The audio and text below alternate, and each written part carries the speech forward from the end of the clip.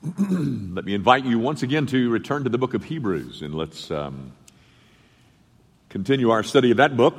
We're in chapter 8, and I want to read you my text, which is oh so terribly brief.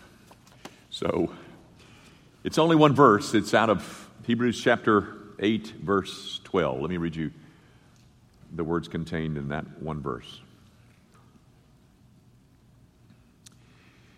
For I will be merciful toward their iniquities, and I will remember their sins no more. The grass withers and the flower fades, but the word of our God, this endures forever. Guys, I'm about to do something that I don't recommend that you do. Expositional preaching just doesn't do what I'm about to do. What I'm going to do is isolate one sentence out of the paragraph in which you find it. That's not the proper way to study the Bible. Expository preaching normally takes a chunk or a paragraph or even a whole chapter and tries to figure out all that's contained in it. But for the purposes this morning, I'm going to take one sentence out of a paragraph. And I want you to know that I'm driven to do so by a pastoral concern. Guys, I'll tell you what that concern is in a minute, but the subject of chapter 8 of the book of Hebrews has been the superiority of the old covenant, of the new covenant over the old covenant. And you may recall, a couple of weeks ago, I told you that the primary feature of the new covenant is that it has come inside. That remember the Ten Commandments on 2 tablets, they're found in the Ark of the Covenant. But now in the new covenant, those commandments have been written on my heart. They've come inside. So we looked at the primary feature of the new covenant. This morning, I'm not going to give you another characteristic or a feature. What I want to do is concentrate on one of the promises that are afforded in the new covenant. And that promise is complete forgiveness. I remember when I was studying the book of Hebrews in preparation for this, and I came upon those words, no more. I couldn't wait to get up here and talk to you about no more. J.C. Ryle said that the most prized possession of the Christian is forgiveness. R.C. Sproul, my hero, he says that forgiveness is the very essence of the Christian faith. And then he went on to add this, which I thought was so interesting. He said, at the experiential level of life, forgiveness means everything. At the experiential level of life, forgiveness means everything. You know, guys, the very essence of the gospel is a broadcast, is a declaration of forgiveness available. What good news do we have for the world? Well, we have the good news that forgiveness is available. And yet, at this experiential level of life, feeling that forgiveness doesn't seem to come automatically. I think on many occasions our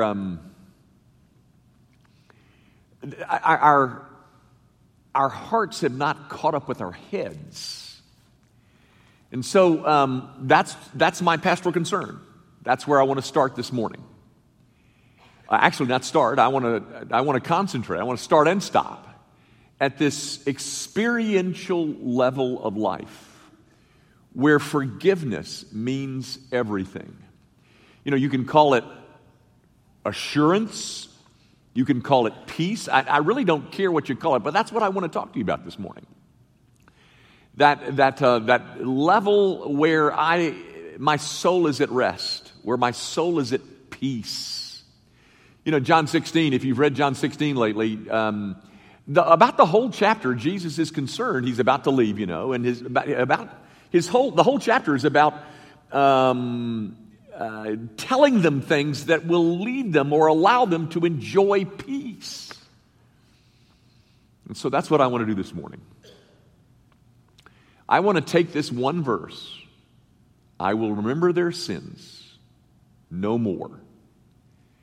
And I want to take you, hopefully, which isn't easy, but I want to take you to that experiential level of life. And try to bring our heart up to speed with our heads at the experiential level of life. Okay? That's what we're doing. Now, to start, here's what I want to do. I'm going to turn to Deuteronomy 10, but I don't want you to turn there. Oh, you can if you want to. I mean, I can't stop you, but you just stay right there at Hebrews 8.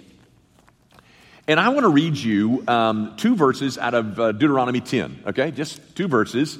And here's how they start. And what does the Lord your God require of you? Hot dog, finally somebody's going to tell me what the Lord requires of me. Because, I've been thinking a lot about that. What is it that God really... how is it that I can be reconciled to this God? What does He require? Okay? That's how the verse opens. It says, and what does the Lord God require of you? And here it is. To fear the Lord your God, to walk in all His ways, to love Him, to serve the Lord your God with all your heart and with all your soul, and to keep the commandments and statutes of the Lord which I am commanding you today. Now, guys, as I read that, what did you feel? Nothing. Well, you weren't listening. Let me read it to you again. Just 2 verses. What does the Lord God require of you? To fear the Lord your God,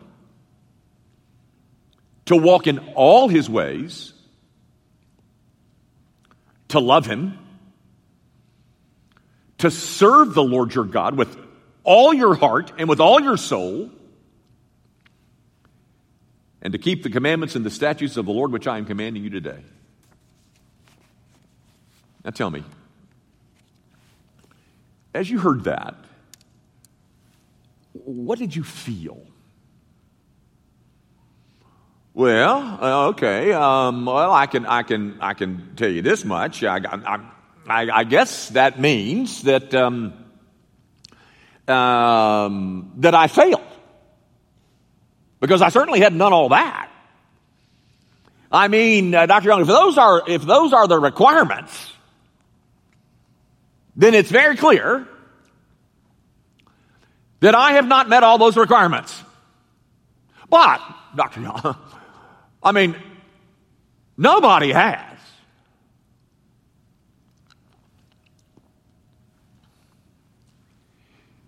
Guys, do you know what that's called? That's called guilt.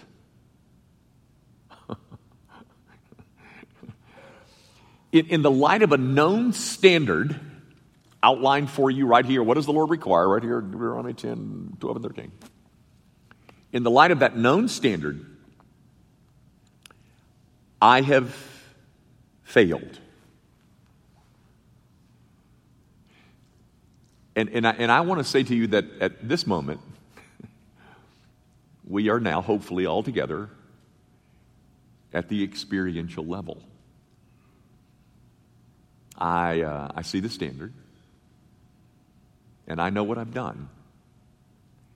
And that means I'm guilty of not meeting the required standards, the requirements given. Well, okay, Doctor, now that you have uncovered my guilt, is there a solution? What solutions are available? Are there any solutions? Well, there must be, guys, because this book is full of the mention of forgiveness, which is what is found in our text in Hebrews 8:12. It's all over this book, talking about forgiveness. Let me just mention one of those. Let me quote just one of them, because it's one of my favorites, but it's so rich. It's in Psalm 130, and the psalmist says this: if you should mark iniquities, what that means is if you should keep record, if you're keeping records, and then he says, if you should mark iniquities, who could stand? That's a rhetorical question, and the answer to that question is nobody. If you should mark iniquities, who could stand? And then it goes on. But there is forgiveness with thee. There is forgiveness with you, that you may be feared. Oh my gosh, God, if you keep records, we're all in trouble. But there is forgiveness. Isn't that a beautiful word? Oh, how I love that word, forgiveness. As Ryle said, the prized possession of the Christian. The essence of the Christian message. Sproul says, the Christian faith, summed up in a word, forgiveness. Okay, if that forgiveness is available, how do I get it? I have faced the standard as shown in Deuteronomy 10, but you've just told me that there's forgiveness available to somebody who has not met those requirements. How do I get that? Well, guys, a moment ago when I read you read out of Deuteronomy 10, and you realized, maybe for the first time, and maybe not, but maybe for the first time, that I'm in trouble. I didn't meet those requirements. I have not met those requirements as outlined in those two verses. And then you added this. Yeah, but nobody has. Well, that's only partially true. There is one who has met all those requirements in Deuteronomy 10. All of that fear, all of that walking in the ways, and all of that love, and all of that service, and in all of that keeping the commandments, there is one who did that. And I think you probably already know it. His name is Jesus Christ. He did it all, and he did it perfectly. And because he did it perfectly, he's become the solution. You know, there's a scene in the New Testament where Paul is in a Philippian jail, a jail in the city of Philippi. And there's an earthquake, shakes everything. And the jailer comes running into the jail where Paul is in the cell and says, "What must I do to be saved?" And Paul says, "Believe on the Lord Jesus Christ, and thou shalt be saved." Now, wait a minute, just Dr. Young. You're lost. You lost me here. I'm not quite tracking with you because, there's some of these dots that I just can't seem to connect. How is it that my guilt is replaced by forgiveness simply by believing in Jesus Christ? I don't get all that. Well, first of all, guys, you need to understand that nothing is simple about it. In fact, there is nothing more costly than the method by which God made forgiveness available to the guilty. Nothing is more costly. In fact, my big hero, Martin Lloyd-Jones, says that forgiveness is the biggest problem that God ever faced. Making forgiveness available to the guilty is the biggest problem that God ever faced. Now, let me try to explain that statement by Lloyd Jones. And to do that, I'm going to use an illustration, and guys, I have sought to make this as simple as I know how to make it. Why is forgiveness a problem? And what is the remedy, or what is the solution to that problem that God faced? The one that Lloyd Jones says is the biggest problem God ever faced. I'm trying to make this as simple as I know how. Okay?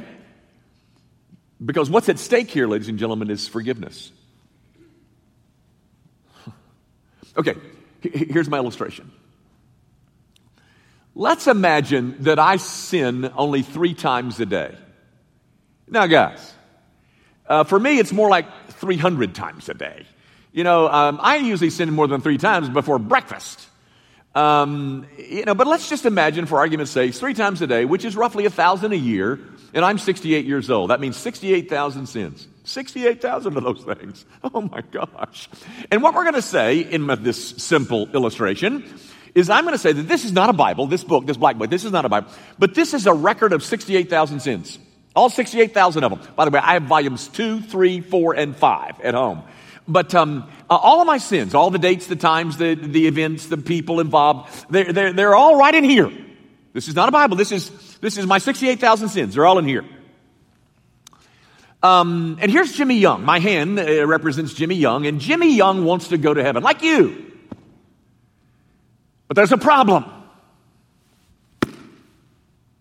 That Jimmy Young is weighed down by 68,000 times 7 sins. Okay? And so God, this hand is God. God looks down from heaven and says, Jimmy, and I love you. And by the way, if your God is one-dimensional like the culture in which you live, and that the only dimension he has is love, then God doesn't have a problem. But I have to tell you that he's more than one-dimensional. He's multi-dimensional. But God looks down from heaven and says, Jimmy, I love you. I don't want to see you perish. But, and here's another dimension of God, but my eyes are too holy to even look upon your iniquity. I can't stand this in my presence. I can't allow this into my presence.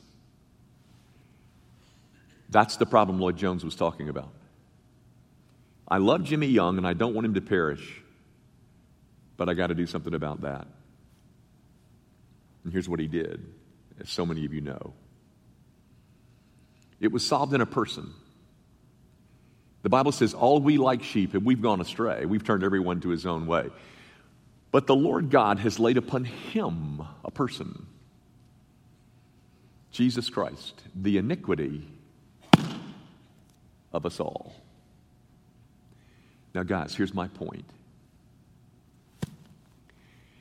This is exactly the point at which we struggle. That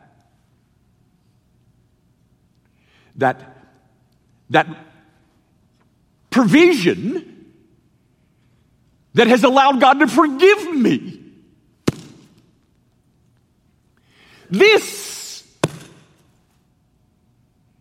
That's where we struggle. Nothing is more doubted. Nothing is more examined. Nothing is more pondered than this.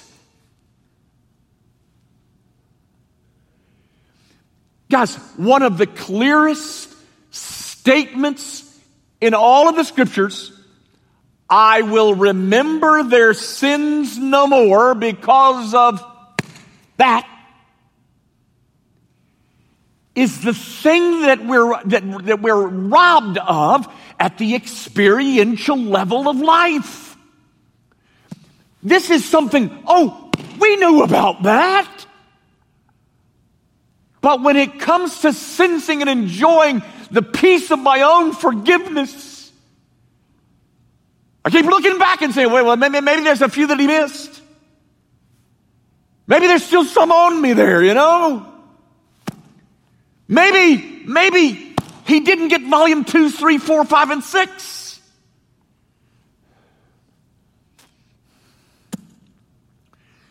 This, ladies and gentlemen, this remedy that God has made available to undeserving folk like us.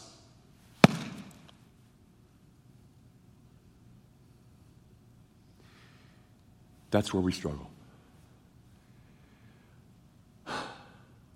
Why? Why do we struggle? You know, we're complex people, and I'm sure it varies from person to person, but let me offer a couple of suggestions. Why do we struggle? Well, first of all, we keep appealing to our own performance. We keep measuring ourselves by the standard of law, and as we do, we discover, oops, didn't make it, didn't make the cut. And we hear those thunderings of Sinai all over again. Because I'm thinking, let me just see how I measured up. Ladies and gentlemen, you don't measure up. And if that's what you do to establish your own sense of peace and assurances, you're going to fail every time. Or maybe you do this. Maybe you say, well, you know, it's very difficult for me to forgive. You know, I've got some people in my life that I haven't forgiven right now. You know, I don't forgive my mother, and you know, then I've got some friends down the street. I don't forgive them either. You know, and it's hard for me to forgive. Then it must be God. It must be hard for God too. Or maybe you've got that one-dimensional God. You know that His only dimension is love, and that has not satisfied your conscience at all. Or maybe it's Rome's fault. Rome, the Roman Catholic Church, who teaches this wretched doctrine of purgatory, which says that when you die, you got to go to this place to burn off some more of your sins.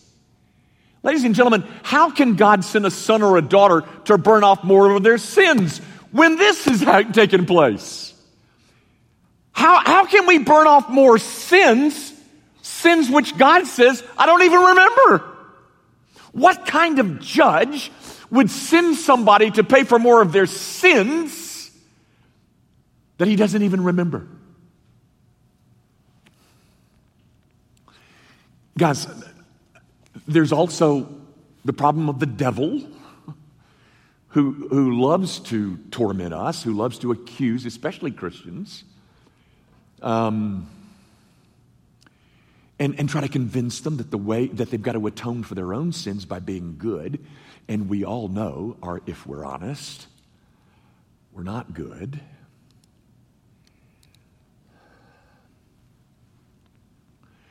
And so there we are, at the experiential level, once again, wondering if that is for me. Maybe that's for somebody else, but not me. There's been a slip up someplace.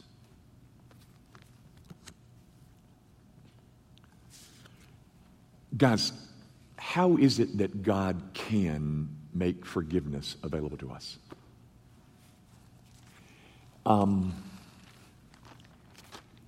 Because He has been a witness to that. He's the one that authored the whole idea. I know what I'll do with Jimmy Young's sin. I will provide a Savior, and I'll ask that Savior, my son, to pay for his sin. And there is no cost that could be higher. Nothing could be more costly than having my son pay for his sin. And it would be wrong of me to ask that there be a second payment for those sins once my son died for them.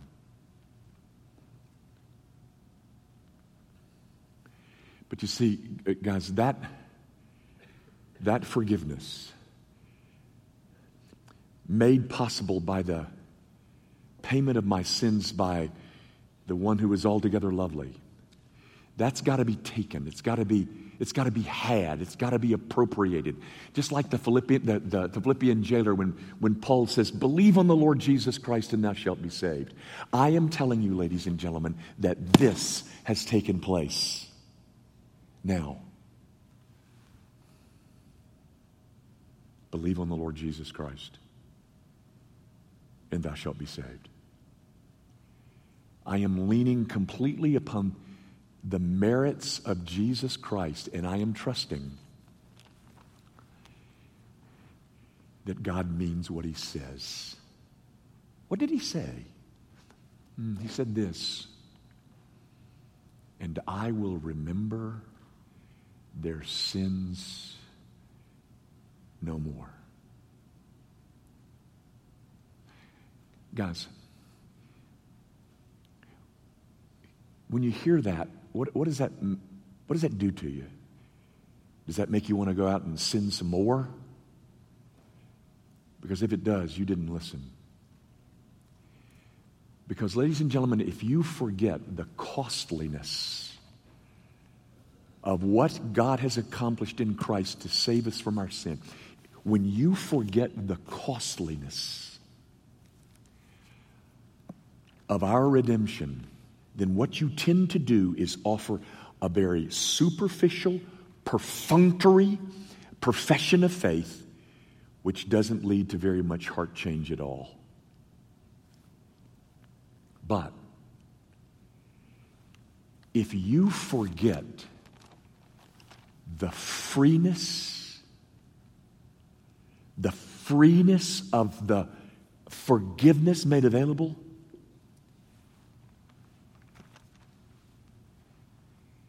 then you continue to live in guilt and shame and self-loathing.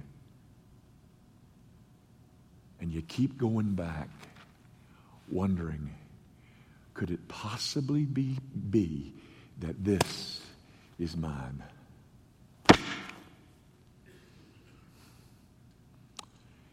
Guys, Christianity is not for good people. It's not a religion for good people. It's a religion for people who know their sin. They've measured themselves up against the standard and seen, didn't make it. And they want forgiveness. And so they lay hold of that offer and make it their own. Guys, Christianity is for people who know their sin and want to be forgiven, and I'm one of those. This covenant that's being described in Hebrews 8, that's my covenant. That's for me. And the more I repent of my sin, the more I sense the beauty of forgiveness. And the more I sense the beauty of forgiveness, the more my life changes. And the more my life changes, the deeper becomes my humility, my joy, and my peace. Let me tell you one more time. Right out of Hebrews chapter 8, verse 12, God says, and I will remember their sins no more. No more. Two little brief words, little words, monosyllabic, one-syllable words. And the meaning of those two words is incalculable. At the experiential level of life. That's where my soul must hear.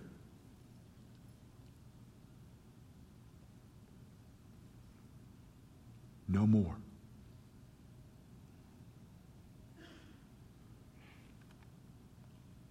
That promise is for us.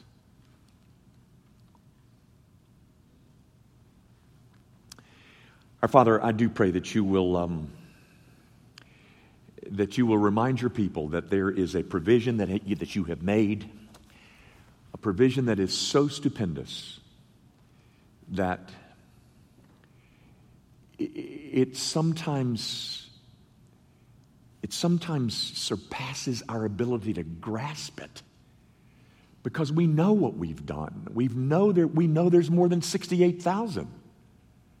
We know that there's a whole set of volumes at home, all with a record. And yet you have said, for those in Christ, I will remember their sin no more. Would you give to your people the kind of serenity that can come when we understand the profundity of two simple little words: no more. And Father, for those that you have brought here this morning who have not yet met the Savior, who are still trying to perform well enough to be approved on the basis of their own performance, would you show them once and for all that the standards are way too high, that they will never be met by any of us, and our only hope is to embrace Jesus, who alone met the standards and has died in our place. And we get credit for his meeting the standards. Father, we come not on our own merit, but we come because we're in Christ. And in Christ, we are safe.